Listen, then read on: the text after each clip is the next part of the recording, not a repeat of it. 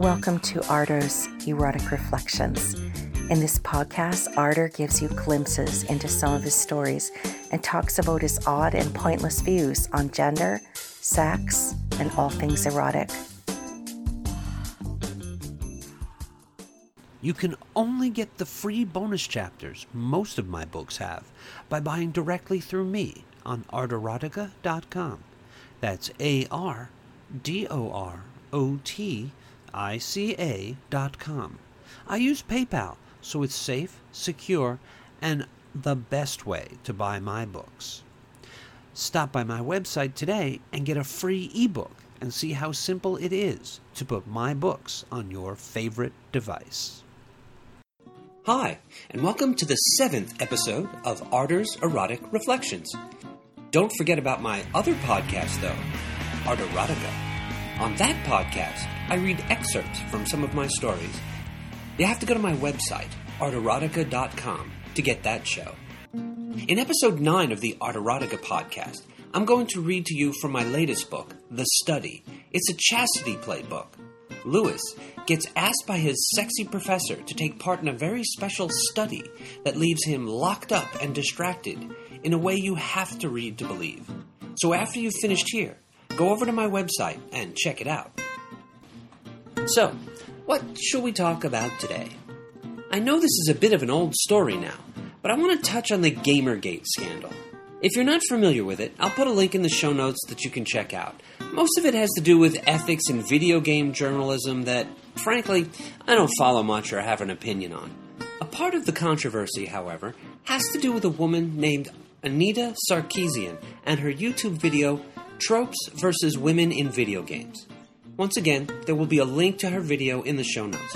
Feel free to watch it for yourself and form your own opinion of it. To boil it down to its basics, Ms. Sarkeesian comments on how women are used in video games as sex objects and are minimal background characters at best. If you look up her video on YouTube, you'll find plenty of rebuttals to her argument. How successful they are, I'll leave that to you to decide. What I want to do is use this as an opportunity to talk about something that I experienced with video games and sexism. Some time ago, I was hanging out with a couple that I know who have children. One of those children was an 11-year-old girl.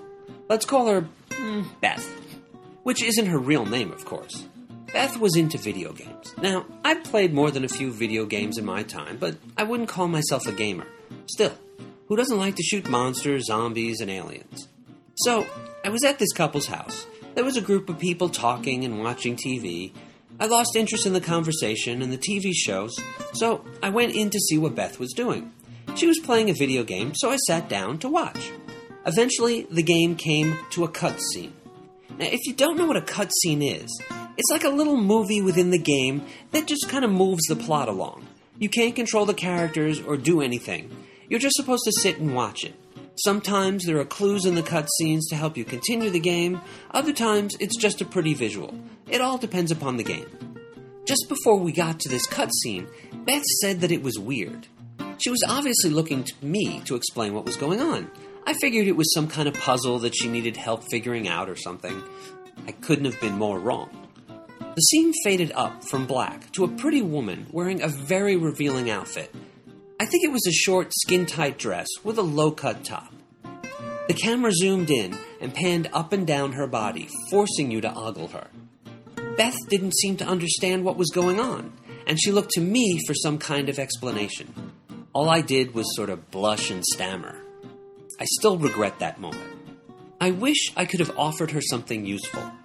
Something that could have helped to explain things so that she didn't feel so weird and uncomfortable. I was just taken by surprise and caught so off guard that I didn't know what to say. My whole point is that women and girls do play video games and shouldn't have to deal with that kind of stuff. In fact, there's a recent article by the Washington Post Online that says more women play video games than men. Honestly, I don't know if that's true or not. I do know about one little girl who will be forever fixed in my memory. In my mind, she's always sitting in front of a video game having fun.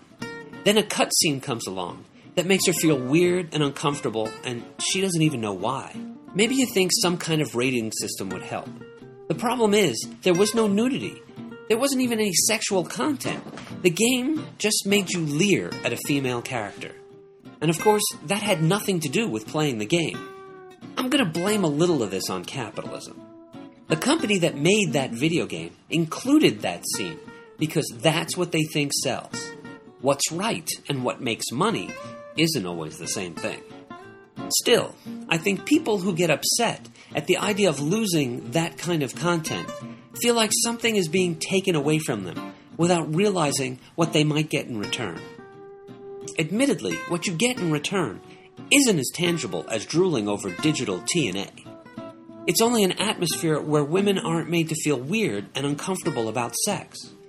And I think, although I have no way of proving this, that if women didn't feel weird, uncomfortable, or pressured by sex, they'd actually be more interested in having it.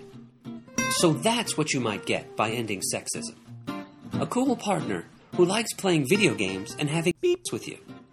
An end to sexism doesn't mean that women would have to stop being sexy, or even dressing sexy. It just wouldn't be done at their expense anymore. They would do so because they felt like doing so.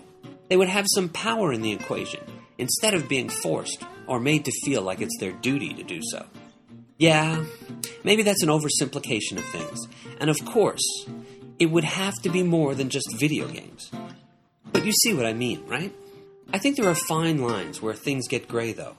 For example, is it okay to sexually objectify your partner while having sex? Fleeting moments of objectivity when you're overcome with desire for some part of your partner's body while in the throes of passion is probably something we all do. And that might not be so bad, assuming that there is also love and respect in the relationship as well. We're allowed to be human. We're allowed to feel desire and express our sexuality and even have outlandish sexual fetishes. We just need to keep some perspective and remember that other people have thoughts and feelings. We shouldn't get so carried away with our desires that we forget to respect the people in our lives. Speaking of desires, let's talk about one of my favorite things. Dirty stories. I'm just about finished with my latest story. It's going to be really long, though. The story, when finished, will probably be around 70,000 words. I'm not sure I'm going to publish it to Amazon, though. I may take this straight to Kickstarter and print a paperback book out of it. I haven't decided for sure yet, though. This may mean a lot more printed books in the future. I know this might be a little weird to admit in the digital age, but I still love the printed book. I think every writer wants to see their work printed in a good old-fashioned paper book. Maybe 30 years from now, all that will change, but for right now at least, books mean something to writers, and hopefully, new readers. Thanks for listening to Arter's Erotic Reflections. If you enjoyed this podcast, be sure to check out his other podcast, Art Erotica. You'll find it on his podcast page on his website, arterotica.com. That's ARDOROTICA.com. It's also free and has excerpts of some of his stories.